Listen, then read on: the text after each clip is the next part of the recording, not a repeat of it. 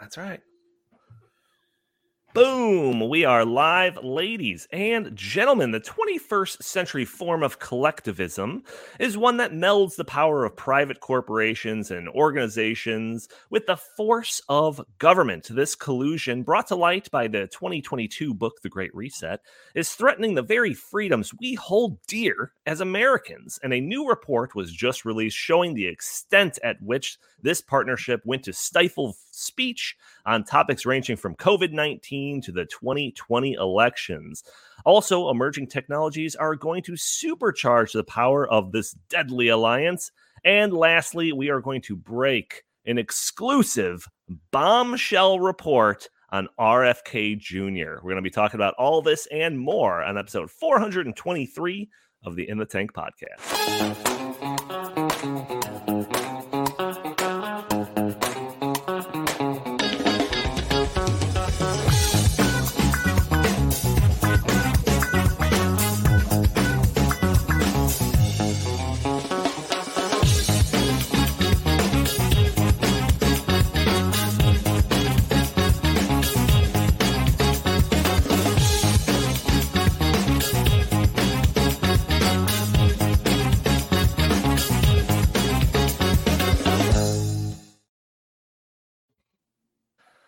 Ladies and gentlemen, this is going to be one of those shows for the history books. We have got, like I said, bombshell exclusive report on RFK Jr. I don't think I can oversell this. But before we get into that, let me introduce everybody. As always, I am your host, Donald Kendall. And joining me, I've got the full crew. I got Jim Lakely, VP of the Heartland Institute. How are you doing today, good sir? I'm doing good. I am so glad that you and Justin are back from your travels. I mean, I don't know if I want to speak for Chris, but I got really tired of having to carry the entire show by myself. It's very exhausting. You have to come up with the topics. You have to invite guests. You have to host. You also have to be smart and give good commentary. And that's a tough job. So now knowing that you and Justin were going to be back, I didn't do any reading. I did no prep work at all for this podcast. So nice. Yeah. So I thought I'd be just like Justin, so he's my hero. Exactly. See, all those things just come naturally to us. So it's not even that hard. It's just, we wake up in the morning and, be this good. Also joining us, we have Justin Haskins. He is the director of the Socialism Research Center here at the Heartland Institute, and he is sporting a Chicago Cubs hat. How's it going, good sir? I'm doing very well. Go Cubs, yes. Go. Justin's very excited. Chris Talgo, editorial director here at the Heartland Institute. How are you doing? I'm doing good. So I think Justin's wearing the Cubs hat because they just had a monumental signing. They signed Craig Counsell, one of the best managers in the game, former World Series, two-time World Series champion on the Diamondbacks and the Florida Marlins. We paid a whopping $8 million per year for this manager. I think he's now the highest paid manager in Major League Baseball history. So Cubs, I got really, really, really big expectations next year. I want to get Shohei Ohtani. I want to re-sign Cody Bellinger. I mean, let's just go. All right, this isn't ESPN. All right, we've got a big bombshell report that we were going to get to. Chris is trying to be the GM of the Cubs. I wish I could. It's the only job that he'll leave the Heartland Institute for. Chris and Jim are unaware of Justin and I's bombshell report. I can't say that enough. I can't overstate this. This is something for, like I said, it's for the history books. If you're watching this stream, share it, because this is one that is going to go viral soon. Can I just say real quick up front, you're really I did not suggest that Donnie hype this up to this extent. I did not do that. He hyped it up all week to me. This is an exclusive. There's only 3 people. There's a couple more, but maybe 5 people in the world right now that know of this information. And one of them is Andy, who's got our evidence queued up. But before we get into that, I do have to put out that message I put out there every week to those audio-only listeners that are probably catching the show on a Friday or later, that you can join the show a day earlier on Thursdays at noon Central Time, where we're live streaming this on Facebook and YouTube and Rumble and Twitter. And you can join the conversation, throw your comments and questions in the chat. Maybe we'll show your comments on the screen. Maybe we'll address your questions on the fly. We also have super chat functionality enabled in case you want to support the show that way and guarantee your message or question is read on air. Or you could help the show by not spending a penny, only a couple of seconds, by hitting that like button, sharing this content, subscribing if you haven't already, or just leaving a comment under the video. All those things help break through those big tech algorithms that prevent content like this from being shown to more people. So as Jim mentioned in his introduction, Justin and I were not here last week. We were flying down to Dallas and partaking in a big conference there with lawmakers, giving presentations about very important topics ranging from ESG to CBDCs and artificial intelligence and the ULC code and all types of very interesting stuff. And we'll get to some of that. I think our presentation specifically, Justin, I think kind of melds into our main topic that we're going to do on this episode. But the week prior to when we left, I told everybody that I was going to be on Prime Time with Alex Stein, and Justin was very excited about this. Justin wanted to maybe even play clips from it and have us react to the episode. Are we not doing that? Well, so Jim watched the episode.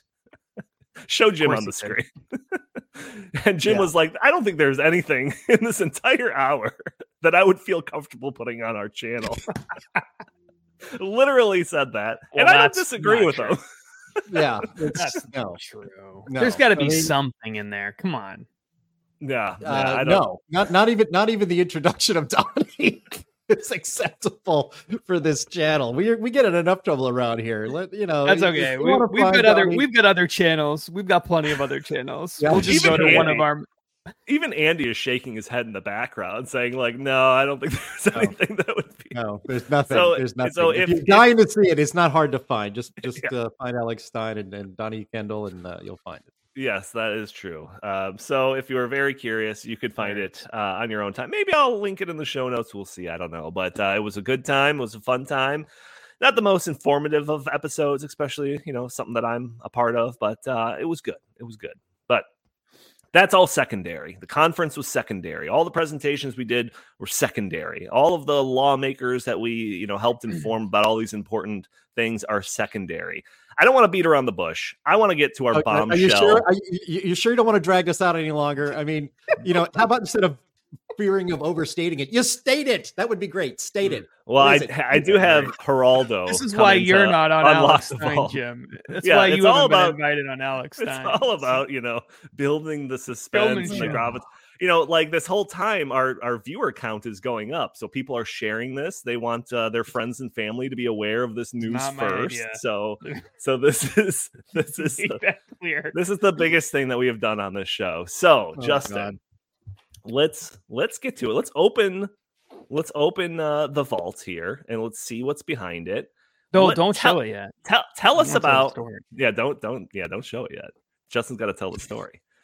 So let's have it, Justin. So we're both flying down. I'll set the stage. We're both flying down, to Dallas. I'm taking my, my coach seat from the Chicagoland area. You're in first class coming from the West Coast, because you're a rich guy that flies all the time. So, so you're always surrounded by, the elite and, important people that are getting to first class. So, take it away, Justin. What happens on your plane that makes it a little more unique than your average flight? Yeah. So specifically, I was flying from communist Portland, Oregon, which is part of why this probably happened. So I'm flying from communist Portland, Oregon. I'm on the plane waiting in my first class seat, and the two seats in front of me are wide open. And on the plane, comes walking down the aisle a guy who looks very much like RFK Jr. Okay, and he's with someone who appears to be maybe like a campaign staffer or something like that. And they, of course, because this is the way my life works, he sits immediately in front of me. So this guy is immediately sitting in front of me, and his staffer is sitting to the right of him, right? So I'm not sure if this is him. I think it's him. It looks like him, but I mean, what are the odds, right? And then as people are coming down the aisle, some people are stopping and asking for this guy to take selfies with him. So clearly it's got to be him, right? It's got to be him. He's also doing this weird thing where he's shaking his head all the time, which is something that he does for some reason. And so RFK Jr. is in front of me. So I'm thinking to myself, all right, what do I do here, right? This guy's taking selfies. It would be pretty hilarious if I got like a selfie with RFK Jr., right? I'm going on Glenn Beck's show the next morning. So I'm thinking this could be like a funny thing to do. So as I'm figuring out what I'm going to say, we're on the plane is now, we're up in the air, but we just got off in the air. As I'm thinking about what to say, I'm listening to Glenn Beck's show on my phone, right? And I've got a headset and a Bluetooth headset. And as I'm figuring out a way to approach him, because it's like, what do I lead off with? I work for the Heartland Institute. I don't know if that's a very good way of leading off a conversation with RFK Jr., right? I don't know what to say. As I'm listening to Glenn's show, the headset cuts out and the audio starts playing on my phone on this quiet plane, super loud, right in the back of this guy's head. And Glenn is right smack dab in the middle of talking about how we need to send the left back from where they came, back to hell. Okay? Those words come out of Glenn Beck's mouth in the back of RFK's head. And I'm thinking, oh my God, like that's, so the staffer turns around and looks at me all weird. And I'm like, okay, well, I guess that's the end of that. Like, I can't introduce myself to this guy, right?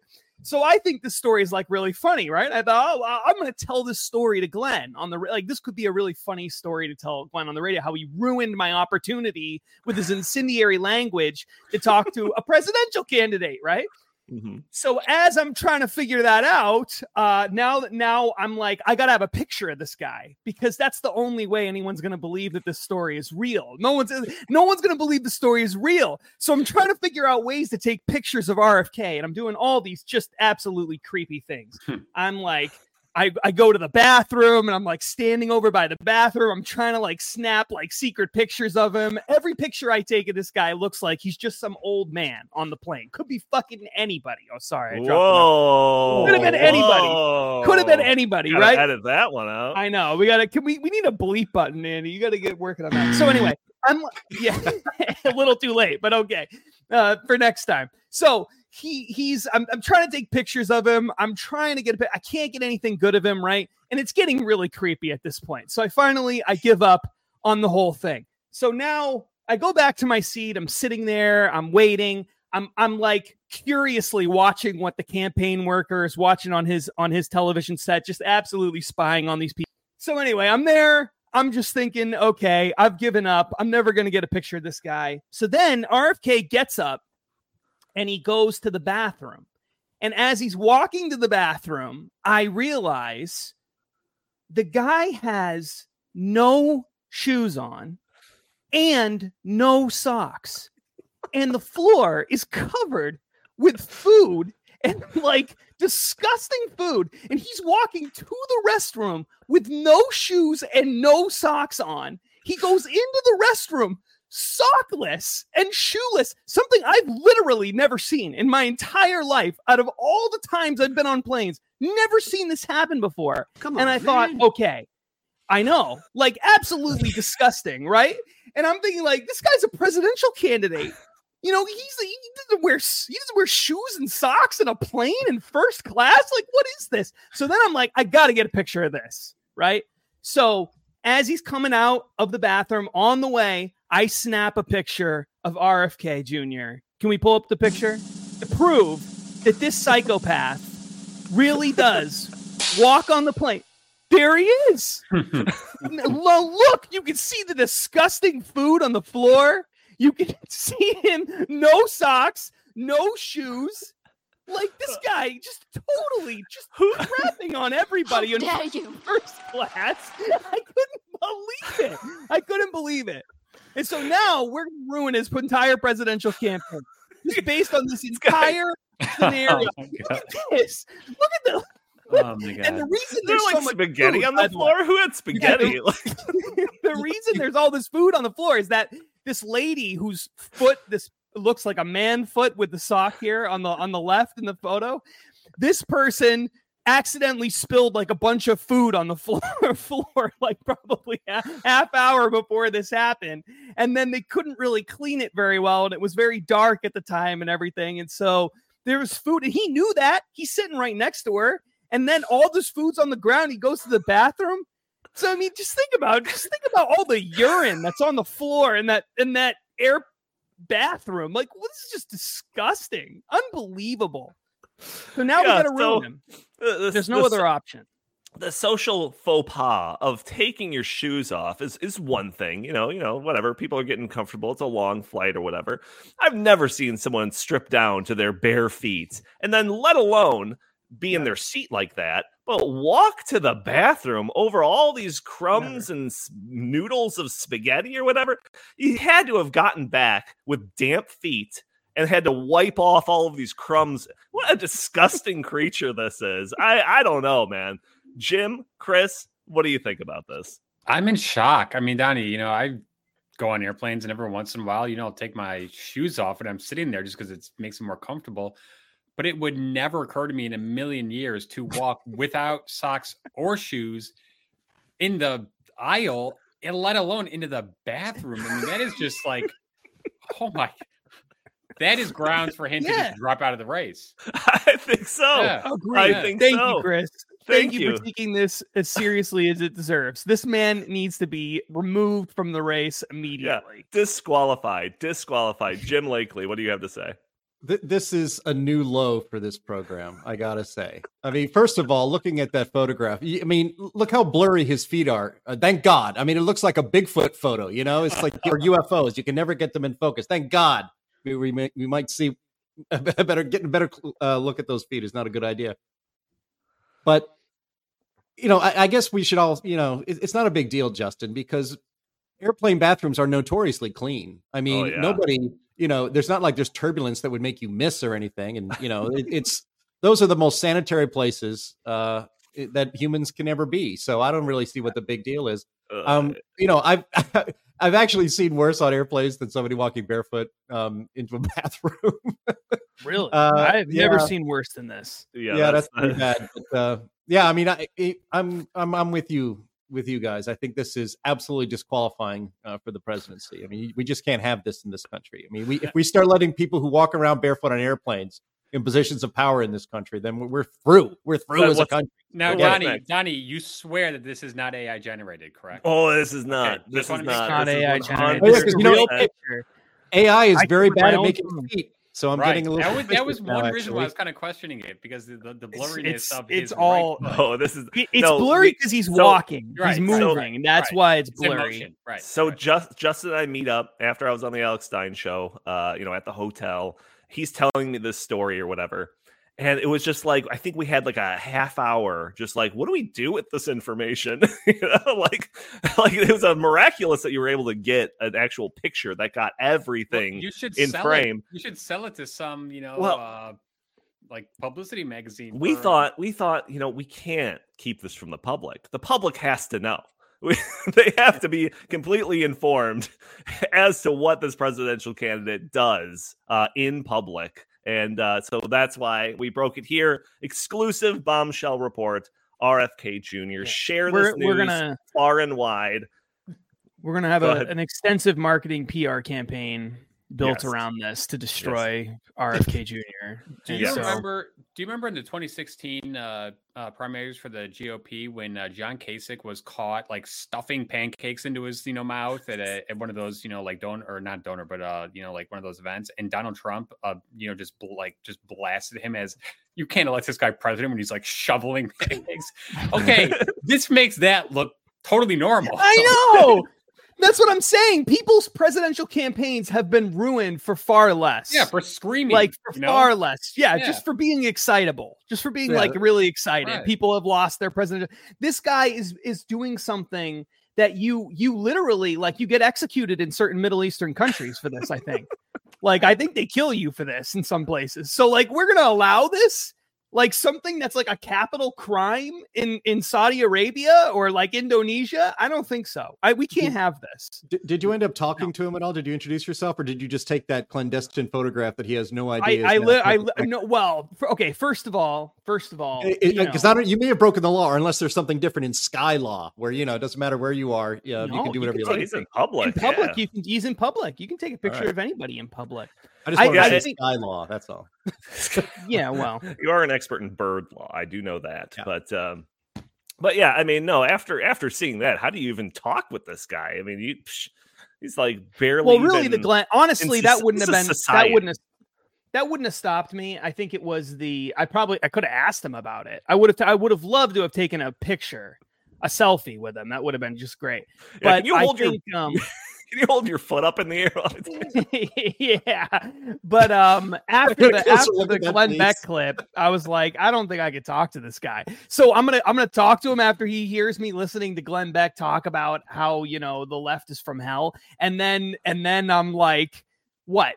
I'm from the Heartland Institute, right? I mean, at one point in time, I think RFK said that people who are climate deniers deserve to go to jail or something like that, or guilty of treason. I mean, pretty harsh stuff. So I'm willing to bet that he's not like a huge fan, you know? So it's just like a little bit, I don't know. Yeah, and then when you saw them walking around without any socks and shoes on, you don't know what this guy's capable of. So he put his finger on the button. He's deranged, so he's deranged. So if and when this goes viral, this is where the news broke first in the Tank Podcast. We bring the real hard hitting findings on this podcast. But how do we transition that into a serious topic like we have lined up for this podcast? I have no idea. So I'm just going to jump into it. So let's talk about our main topic. There we go.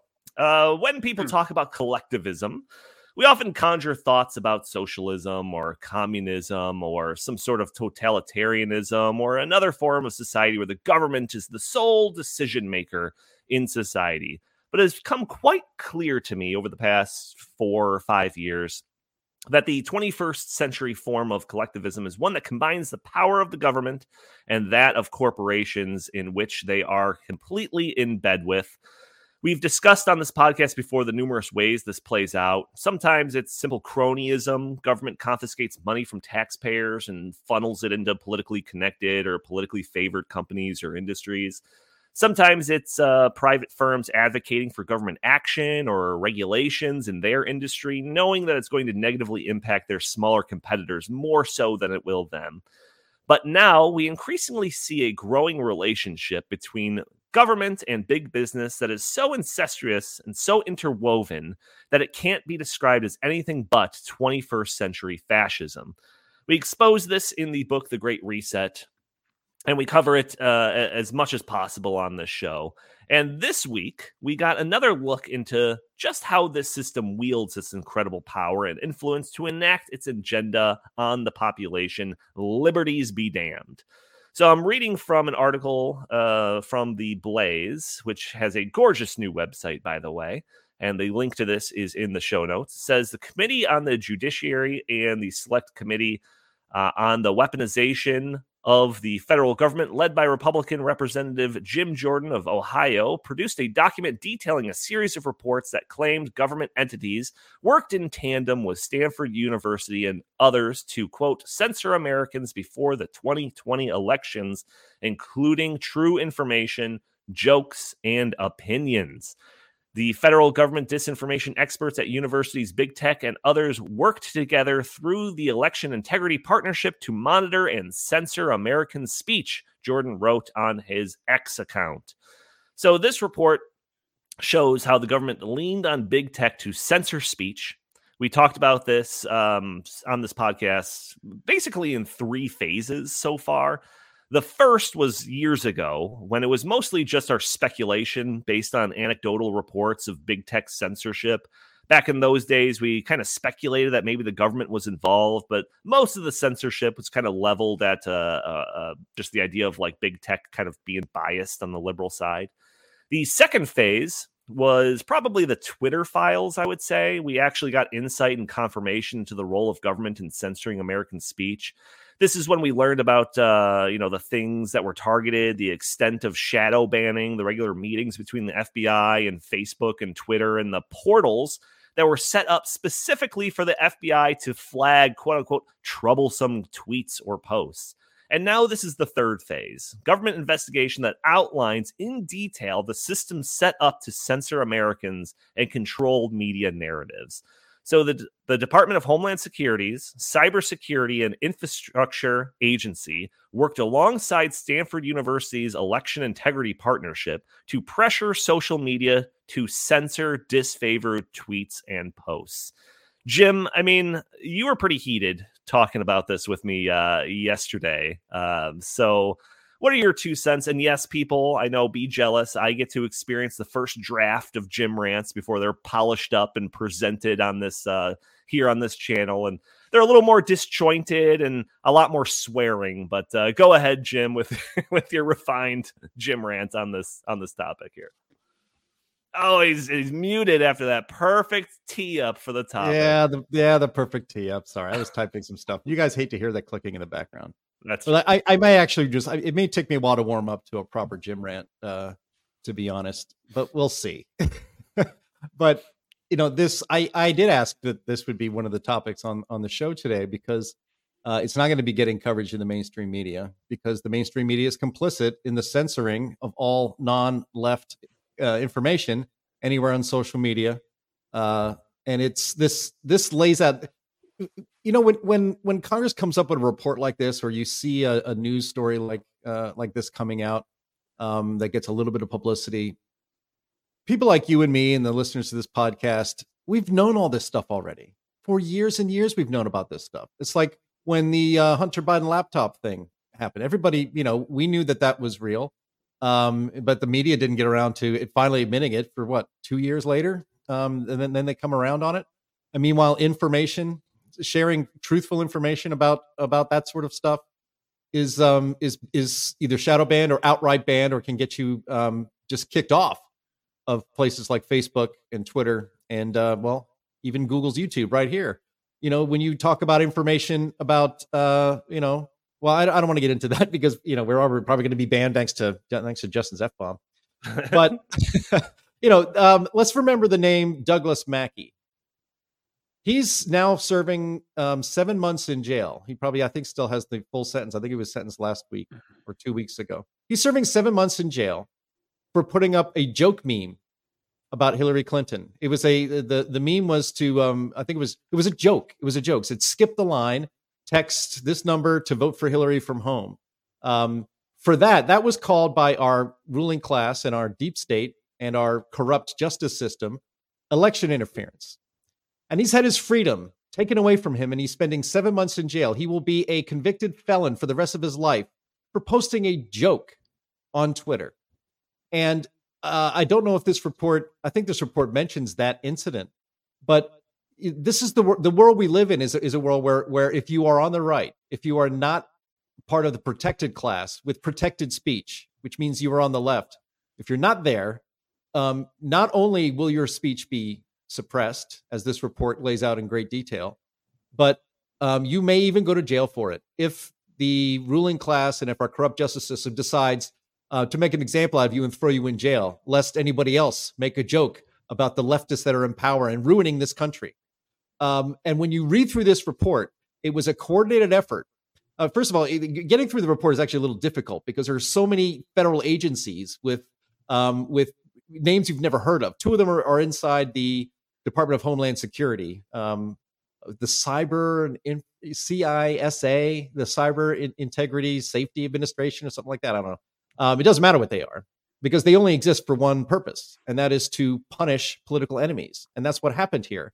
And what they did is that they what you're going to hear, if this is reported at all in mainstream media, you're going to hear denials from government agencies and people in power. If there are congressional hearings and they pull these people in front of Congress, they will have denials, and they will say, look, because it is a violation of the Constitution, of your First Amendment rights, to censor the speech of Americans. That is the basic principle of our entire system of government in this country, is that you cannot censor, the government cannot censor your speech.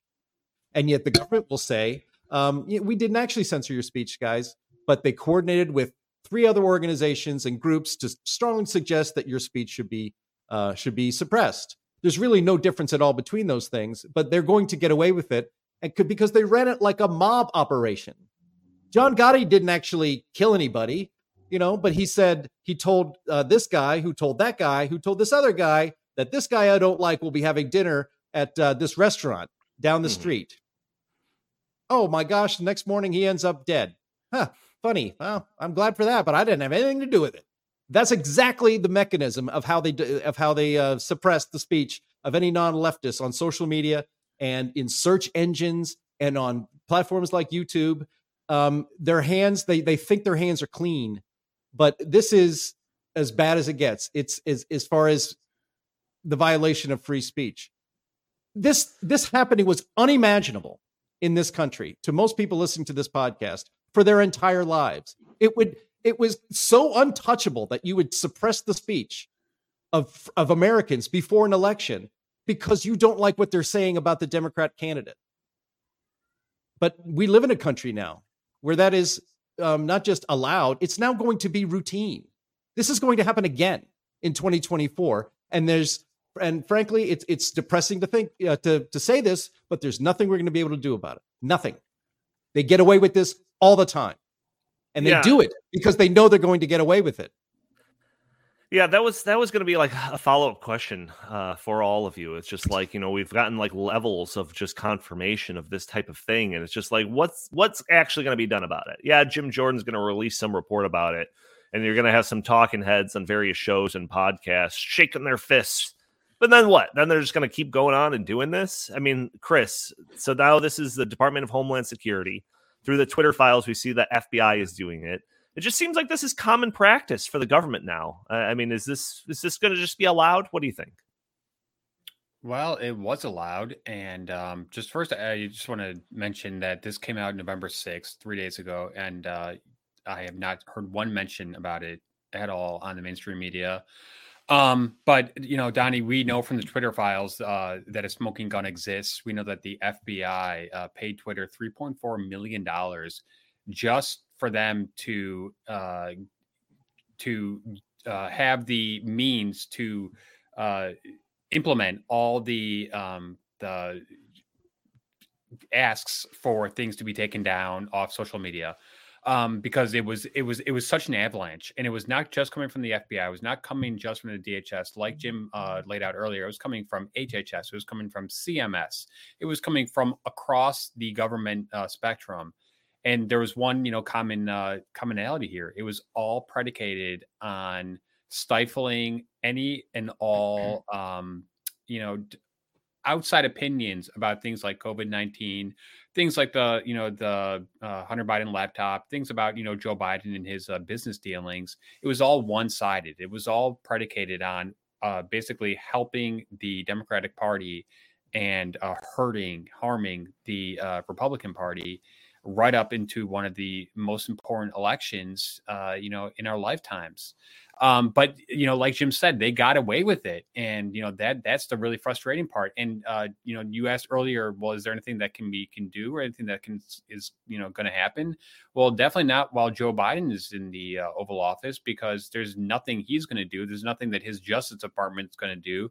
There's absolutely nothing that Attorney General Merrick Garland is going to do to really investigate this. So right now, we do have control of one branch of Congress, and they have done some great investigative reports on the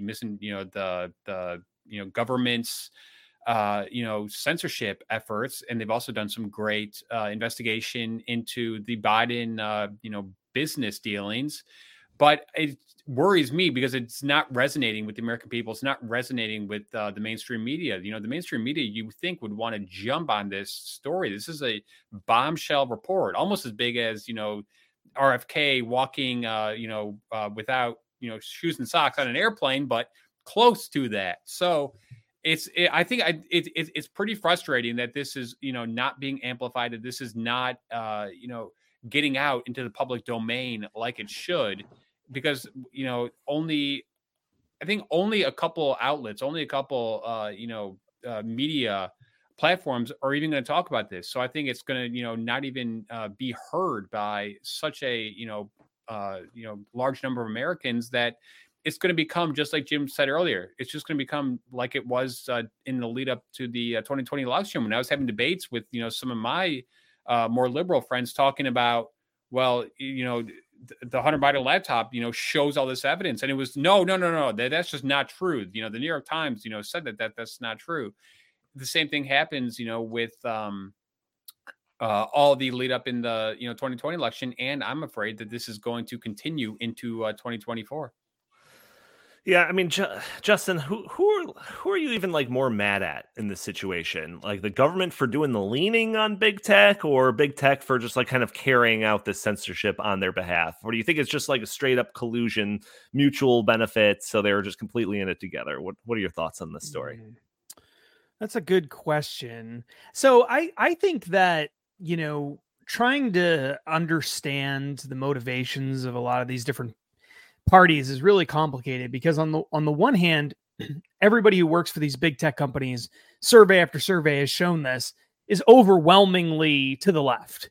So they probably want to do things that help the left just on their own. A lot, I mean, not everybody, but the vast majority of people who work in big tech, that's what they want to do anyway. So, there's that. But on the other side of that, I think that big tech knows that government that a lot of people in government want to regulate social media companies and have been putting pressure on big tech to do something about this so that they don't have to regulate them. So they've basically been threatening them with regulations. And if the Democrat Party had it its way, and it doesn't, but if it did, it would force social media companies to remove disinformation and misinformation, which is whatever doesn't benefit them, whenever they want social media companies to do it. That's what they would do. And big tech companies know that. And then you have Europe is complicating things as well, because in Europe, they actually do have some pretty restrictive laws on social media companies related to spreading so-called misinformation and disinformation, which again is just whatever the elites don't like, basically. And these social media companies operate in Europe and have been basically threatening to pull out of certain European countries because of these rules. They've been fighting with them and lobbying to get them changed and all this other stuff, because they don't want to be fined because some user went on and posted something, controversial or whatever on their social media platform. And they don't have First Amendment protections in a lot of European countries. And so there's not an equivalent to the First Amendment. Obviously, they don't have the First Amendment there. But the point is that it's hard to know exactly why. And in some sense, I think big tech companies say to themselves, we don't want people saying these things anyway. It's going to benefit us politically. And, oh, by the way, if we don't do something about it, the government's just going to force us to do something about it eventually. It's just a matter of time. So we might as well just get out ahead of this, position ourselves like we're the good guy, say that we're being responsible, hope that gets the liberals off our backs in the United States and Europe. And I think that that's kind of the motivating factor here. It is a true public-private partnership between all these people. I think they all kind of want it to happen. They have slightly different motivations maybe, but at the end of the day, it all kind of fits with their desires. And so they're all too happy to silence people. And, this undermines the more power, because this wouldn't matter if there were 50 million social media companies. If there were 20 social media companies even, it wouldn't matter.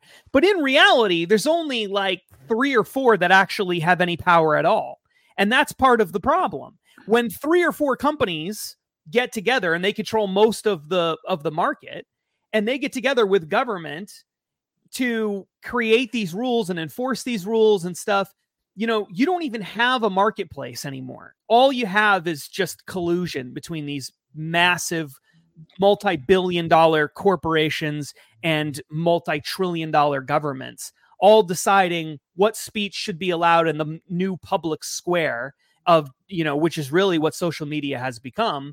And if ever there was an argument that undermines sort of a libertarian approach to how you deal with bad actors, bad corporate actors, I think it's this whole scenario of this collusion that exists. And I consider myself to be pretty libertarian, but I just think that you can't have, if you don't stop this, then what's next? The phone company gets to throw people off of cell phone services because they voted for Donald Trump? Like, is that next? Does the electric company, if you have a lot in a lot of states, the electric company is a private company. Do they get to turn off the lights for people who, voted for Donald Trump? Like, yes. At what point do you get? Yeah, exactly. And for a lot of people, they would say, yeah, sure, that's the way it should work. It's like, that's insane to take that position. That's just totally insane. But that's exactly what's going on with this. You could argue that the social media company, in terms of free speech, is like the most important market and industry in America today, more important than just television, because regular people actually get to participate in this. And a lot of really important stories and information spreads through these social media platforms. Entire media companies have been built around social media platforms and articles getting shared and reposted. And a lot of them have been destroyed because of social media. So I just think, yeah, it's not just bias. Like, this is the free speech issue of our time. Like, it's not important. It really is. And I don't want to let, social media, big tech, whatever, off the hook. But, when Jim and I were talking about this, we were kind of talking about it where it's like, if the government is coming up to these, Twitter and Facebook, and they're saying like, oh, these are some troublesome tweets. And it's like, these are the people that kind of hold the power in their hands to just destroy your business model, Section 230. And we've talked about Section 230 and the kind of the need to reform it. But it's like when liberals, Democrats talk about like Section 230 reform, it's under the scope of like, the context is that social media isn't doing enough censoring. So it's like social media's approach by government.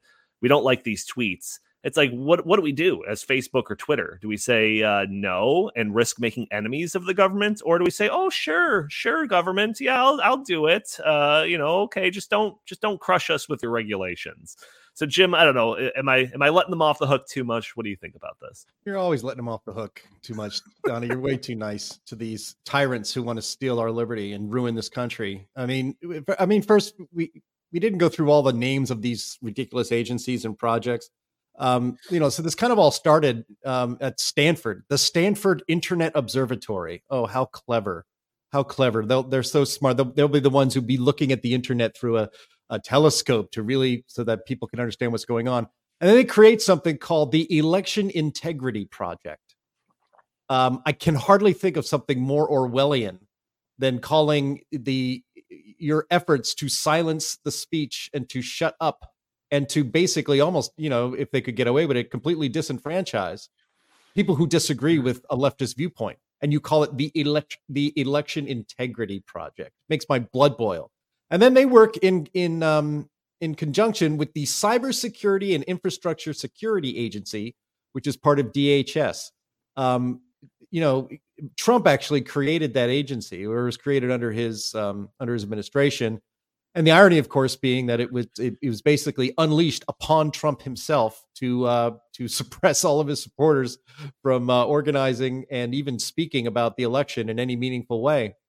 But the Cybersecurity and Infrastructure Security Agency was created for the purpose, again, on another fake thing.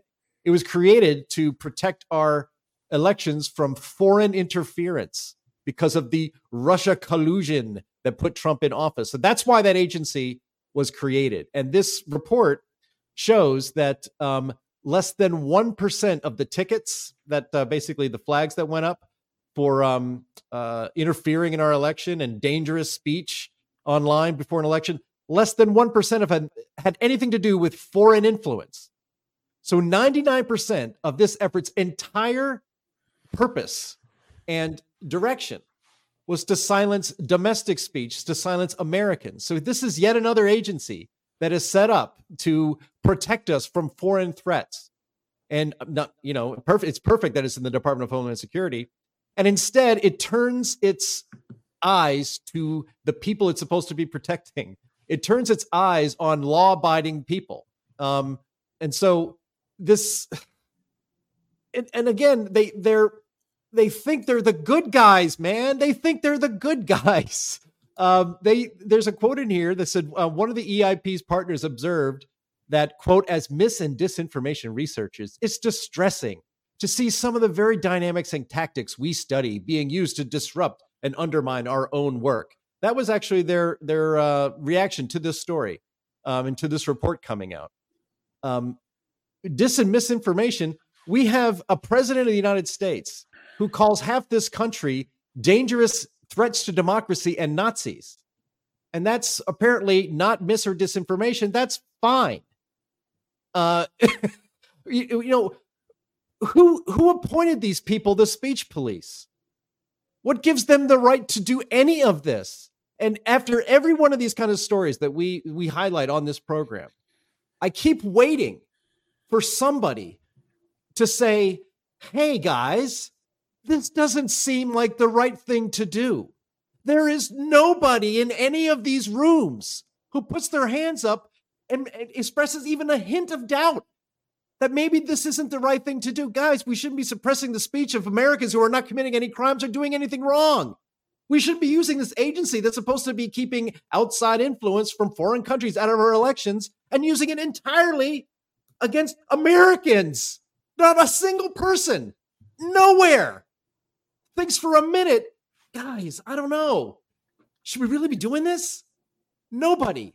That's what's so not just annoying and angering, but it makes me despair for the future of this country.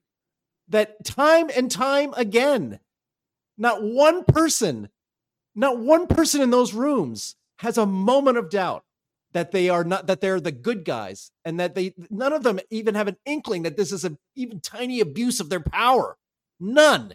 And that's why I just despair for the future of this country, because if that never happens, we truly are doomed. I got just a couple of quick observations on this. First, to Jim's point of why there is a lack of whistleblowers on this particular topic. I think it's because we've seen that whistleblowers in the recent past have, just been crushed by the government, whether it's, FBI whistleblowers talking about some of the misdeeds happening there.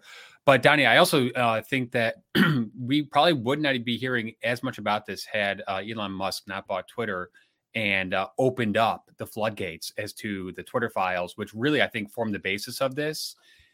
Yeah, I was thinking about that too, and just real quick, that some people complain about Elon Musk's handling of Twitter. It's like, if he just ran the whole platform into the ground and all we got from his acquisition of Twitter was the Twitter files, that is a win for me. I'll put that in the win column. I don't even care, but go ahead. But I also just want to go back to, life before social media became prevalent. So take 9/11, for example. In the aftermath of 9/11, there were a lot of people spewing all sorts of conspiracy theories about it being an inside job and this and that. However, the government didn't have the ability to go and just massively, prevent those people from spewing, those ideas and opinions. So unfortunately, the rise of social media and just the prevalence of it, and the fact that so many people are active on it and use it as their primary way of getting the news of the day and such, I think is symbolic of why the totalitarianism is happening. So if, Justin said, right now we have, lots of centralization in terms of our social media platforms. We got Facebook, we've got YouTube, we've got Twitter, and a few others, TikTok, who are just, they have a stranglehold on the dissemination of information. But if you go back to the days before that, that would be like, during the 1960s civil rights movement, saying you must take that loudspeaker out of your mouth. You cannot say that because we don't want you to say that. I mean, it's the same premise, or going back to, the colonial times where, people would go into the town square and just, make assertions. No, you just can't say that. So that's really what's happening here. It's just that the vehicle that they're using to do it with is, I think, a much more technologically savvy way for them to implement their, totalitarian, principles, where they're making it seem as though, we're actually trying to protect you. This is about, stopping quote unquote misinformation.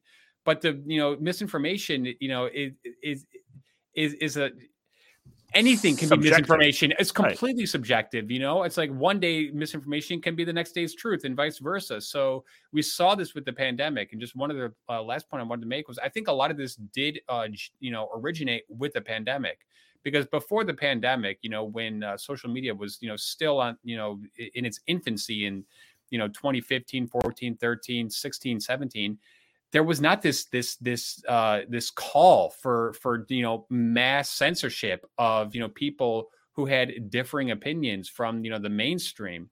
However, I think the pandemic set a precedent where, well, under the guise of of health and under the guise of preventing, quote unquote, like the dissemination of false COVID thoughts, that we now are going to have the ability to do that. And once they cross that, that bridge, I think they then realized, well, we can also do this for other things that are politically harmful, whether it's, the Hunter Biden laptop story or just, so many other issues and, news stories that are, bad for the left and good for the right. So I think that, we just need to really understand that the pandemic in so many ways we unfortunately allowed the government to take over, these roles that they should not be taking over, whether it's telling us, whether we can, have a business open or not, whether or not our schools can stay open or not, whether we have to wear face masks, get vaccines and all that. And I still think, we're 3 years out, but I still think that there's that balance that is, being debated between, should the government have the ability to censor information, whether it's health or or election related or gun related or whatever that it disagrees with, and unless and until a vast majority of the American people, like a vast majority, say, wait a second, this is completely out of bounds, I think they're just going to keep testing the waters to keep seeing it, because like Jim said, they've gotten away with it, they continue to get away with it. And even when Trump was in, the Oval Office and he had control over these administrative agencies, it doesn't matter, because these deep state bureaucrats are unaccountable. And it doesn't matter. President Trump or, the next president, whoever it is, does not have the ability to micromanage every single federal agency. So the culture at these agencies, for more or less, is, obviously going to always be on the, left side of the spectrum, and basically, trying to squelch, the right side or any alternative viewpoints. Yeah, I don't think there's anything that I disagree with you on that. And the only thing that I'll say is that, this type of partnership is not just limited to, social media and the media in general. It's across the board. This goes into all of the stakeholder capitalism stuff that we've talked about. This goes into ESG. The climate change stuff is I think it's so emblematic of this as well. Right. And this all kind of ties, and this all kind of ties into the presentation that Justin and I did while we were down in Dallas. And Justin, I want to talk about that. I kind of want to go through some of the key components of our presentation about artificial intelligence, because I do think it's very it pertains to this kind of topic pretty well. But just kind of on the fly, I kind of want to make this a Davos Watch segment. So do we have that buffer music ready? Hopefully that...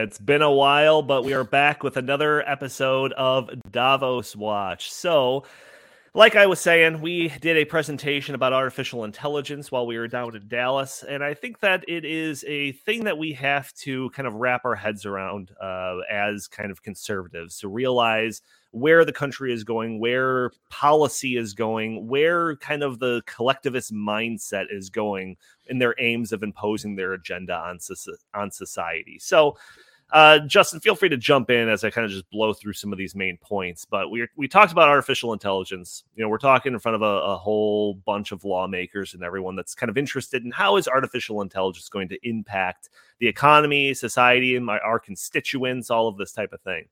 And the message that comes out of organizations like the World Economic Forum, some of these international organizations, some of these businesses that are involved in this, is one of kind of concern that artificial intelligence could bring with it a whole host of societal impacts, including dependency on this type of technology, job losses, industry disruption, all sorts of different things. And I said during that presentation, I'll say it here, I don't necessarily disagree with that. I mean, the size of the disruption, the size of any job losses or any type of kind of industry-wide implications, I think those could be weighed, to one side of the spectrum or the other. But generally speaking, I don't necessarily disagree with organizations like the World Economic Forum when they're predicting this sort of disruption caused by the fourth industrial revolution. Where I do disagree with them is the solutions in which they propose to deal with any of these implications of this emerging technologies. So what their kind of main point is, and I'm kind of glossing over, I'm condensing this 45-minute speech into, 5 to 10 minutes here. But what their solutions mainly boil down to is trying to embed their values into the foundations of artificial intelligence. That it's not enough that artificial intelligence be this objective thing that's just basically a calculator, some advanced algorithm taking in all of these inputs and deciding on conclusions by itself. No, that's where a lot of the disruptions could come from, they say. So what we need to do is embed our values directly into the foundations of this technology and make sure that artificial intelligence respects the climate, respects diversity and inclusion and equity and all of these different flowery things that you hear organizations like the World Economic Forum talk about time and time again. Justin, anything to input on kind of my glossing over the first part of this presentation so far? No, I think the evidence is overwhelming that every major form of emerging technology is being embedded with social credit scoring, ESG metrics, some sort of design that ensures that it's going to promote left-wing values. Like that's, and they know that's important because they understand how important emerging technologies are, but they also understand how badly they've failed over the past couple of decades to regulate the internet and how much they've struggled to silence speech on variety of different platforms and prevent people from selling products that they don't like and other things. And so they're making sure they're designing the future to make sure that the future is and designing the future, by the way, is a direct quote from some of these Davos people. They're designing the future so that it is a world that embraces leftism. And you won't be able to, because we're going to be also dependent on these emerging technologies, the same way we're dependent on the internet and our phones and things like that today. If they can make it set the rules right from the very beginning, put that in the foundation of these technologies and normalize that, then it's going to be virtually impossible for us to escape it later on. It's just going to be the new normal. And and we're not. It's a very clear plan. Right, and we're not reading between the lines. We're not speculating here or trying to create some straw men. Like if you actually read their documents and listen to these people talk about this stuff, they are very direct in their aims of doing exactly what we're talking about. But you know what this shows me? This shows me that they don't have much confidence in the ideas and the policies and the proposals that they're pushing, because they have to go to such great lengths to silence any alternatives or any information that might, pop the bubble that they're trying to, keep going. So whether it's climate change, whether it's DEI, whether it's CRT or any of these things, the vaccine or just anything, they're so afraid that the other viewpoint might come out because it probably makes more sense. It's based on reason, based on logic, that they will go to any length to stifle and silence it. And the AI gives them the ability to do that on a massive scale that they could not do with, a bunch of students at Stanford, quote unquote, policing the internet. But AI is the tool that would allow them to sift through reams and reams of, communications and data to say, okay, we are going to literally silence them. And that's what I think really does bother me. Yeah, well, we have like the direct quotes of these organizations and governments talking about this aim to make sure that AI respects equity and inclusion and climate change and all of this stuff. And they talk about this. They talk about embedding this into the foundations of these things. We have certain quotes. I don't have them on me right here, but if you actually look up Justin Haskins' page on YouTube, you can find a kind of a dry run of presentation that he did solo. Or if you have Dark Future, you can turn to one of those chapters and see all the direct references to all of the stuff. But that's all based on the premise that they are infallible and that they are correct. And we all know that science and all these things are constantly changing. So the fact that they are taking such extreme measures to prevent any sort of alternative views on this, I think just is an indictment as to how shallow and how how not confident they are in their beliefs. Yeah, well, I think it's that they believe that the reason that they're not successful is because they don't have enough compliance with their various proposals, plans, programs, etc. If everybody had just worn a mask and socially distanced, COVID wouldn't have been as bad. That would be their approach. They wouldn't say, "Oh, masks don't work." They would just say, "People don't comply." But how come it's true with almost everything? But can I ask you one quick question, Justin? But then how come when it comes to them actually following these rules, they don't do it? We saw Nancy Pelosi flouting the mask because they're more important than we are. So, that shows me that they know that what they're doing is not actually quote unquote for the good. If they firmly believe that, if they said I'm a climate change zealot, I will never go on an airplane, I'd be like, okay, fine, at least you're putting your money where your mouth is. But what really makes my blood boil is when they are saying, no, you must all do this stuff, but we're special and we don't have to do it, which makes me almost know intuitively that they know that this is all a bunch of what, and they're just trying to put it on the masses under the guise, whether it's for your health or whatever. We're all equal, but some are more equal than others. Yes. It's not about safety. It's not about protecting our elections. Right. It's not about any of that stuff. It's not about, it's about control. It's about compliance. Yeah. The reason Nancy Pelosi doesn't wear a mask and decides I'm going to go get my my hair styled today is because she is not the one who's made to comply. You are. Right. That's the entire point. All of this global governance stuff that, we talk about it all the time. We're getting Davos watch when you're flying out to Davos. Maybe RFK will be on a private plane next time, Justin. To go out to Davos, they don't care about their carbon footprint. They get to do whatever they want. They get to say whatever they want. They get to eat whatever they want. They get to go wherever they want. You don't. It's not about anything else except for controlling you. And the thing about artificial intelligence and frankly, the advance of technology in general in this country that I think just keeps us fatter and happier, supposedly, that we don't pay attention to these things. You mentioned it. Yep. You mentioned it, Chris, that, at 9/11, we didn't have nearly obviously this kind of technology. Social media didn't exist. People barely had smartphones. I didn't even own a cell phone at the time when 9/11 happened. And I got one because I thought, well, geez, I would like to say goodbye to, my loved ones before I'm killed by a terrorist. That's a nice thing to have. So, so I got a cell phone, but people didn't have it. Mm-hmm. Now this technology, it not only puts the world at our fingertips, but it puts the tyrants on our fingertips. It puts them in our hands, and it allows them access to suppress us. So, technology has gone both ways. But now, in the early days of the technology revolution, it was the Wild West, and it was consumer driven, and we had freedom, and we could say what we wanted, and we could contact people. It was wonderful. Now it's turned around. The government now is in control of all of this technology, and they're using it against us. And they can do it in real time, unlike the Soviet Union, Nazi Germany. It's like they had to go take the book, burn it. I mean, it's so much easier for them to just do this in real time with a click of a button. And I think that that's why all this stuff coming out of Stanford is so worrisome, because it just shows that they don't have to go through those clunky measures of the past where they airbrushing pictures and all that kind of stuff. They just do it in real time.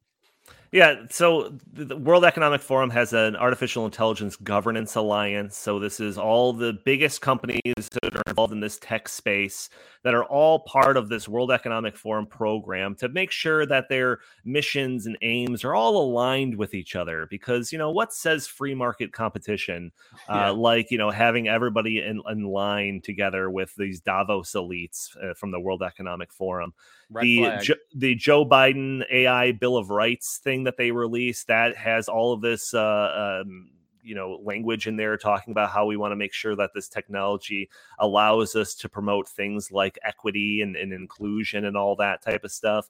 I had found one thing called the Frontier Model Forum, which is an agreement between OpenAI, which is the one that did ChatGPT, and Alphabet, which is, formerly Google, and one other kind of large organization in the AI space.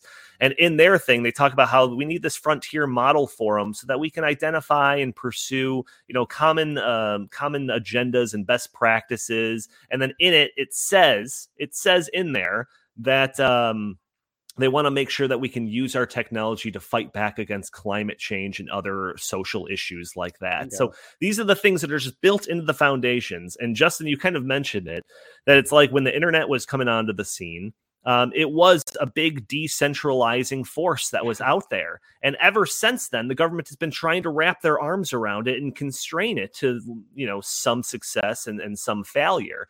But now it's like it's almost like they are trying to get their controls over this type of disruptive technology before the toothpaste is squeezed out of the bottle. That is the whole objective over here. And the thing is that this artificial intelligence isn't just going to be writing tweets for you or whatever you're using ChatGPT for, but it's going to increasingly be the case where artificial intelligence is making decisions for banking and financial institutions when it comes to who's getting loans and based on what criteria and all the metrics that it's shifting through to ensure that that criteria is being followed. Or we talk about the justice system, when courtrooms across the country are using artificial intelligence to figure out sentencing and judging precedent. So this is a technology that is going to get more and more a part of our daily lives and the government's life and just the business life. And they want to ensure that type of artificial intelligence, it conforms to their agenda. That is what this kind of next phase of the Great Reset is. That was kind of this next phase of 21st century collectivism is. It is this thing, and it is clear as day when you read the literature from the World Economic Forum. It all boils down to fundamentally altering these systems' aims from pursuing objective reality, putting that second, and instead replacing it with subjective wants based on a political agenda. That is what these World Economic Forum people are pushing for, and that is what we're trying to push back against, like this organization, this show, and this segment, Davos Watch, where I try to show people that this stuff is important, that these Davos folks are talking about, and largely it goes ignored, and it goes ignored to our own peril. And that is why I want to do Davos Watch as frequently as possible. I know I've kind of left it off the last couple of weeks, but to shine a light on the ongoings of Davos and these technocratic elites across the world, see what they're doing and shine a light on it. But Jim, Chris, Justin, I think we're already long for the episode. Any final comments on this topic or anything else that we had to talk about today?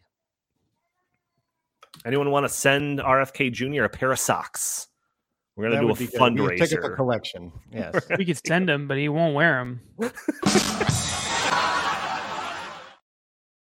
Donnie, I would just, just say that in the grand scheme of it all, I think that the technology revolution that we're currently experiencing is still in its infancy. So I still think there's a long way to go, and there's, definitely reason for optimism. However, right now, as the, cards are laid out, it's definitely somewhat, depressing to think that they can, take such control over the dissemination of information. But I do remain somewhat optimistic that, this can be countered.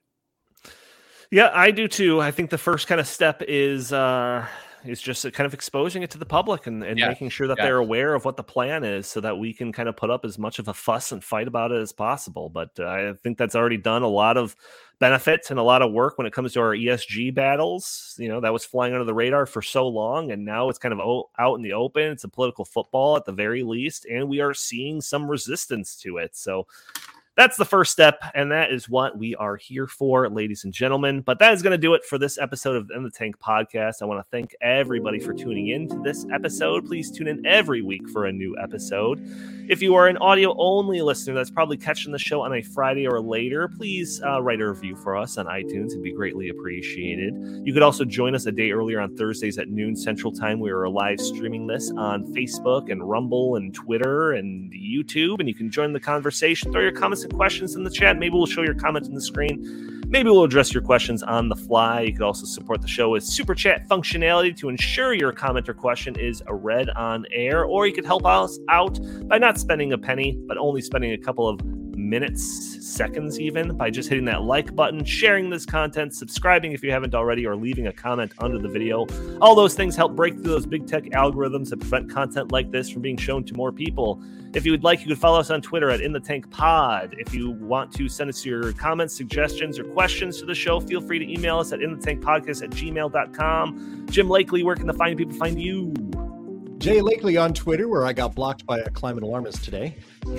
At Heartland Inst on Twitter, not yet blocked by them. And always visit heartland.org. Fantastic. Justin Haskins, same question.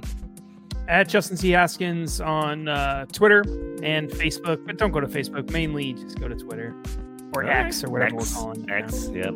And Chris Talgo, what do you have to pitch today? Like Jim, go to heartland.org. Fantastic. Man, a few words. All right. Thank you all for tuning in. We will talk to you next week.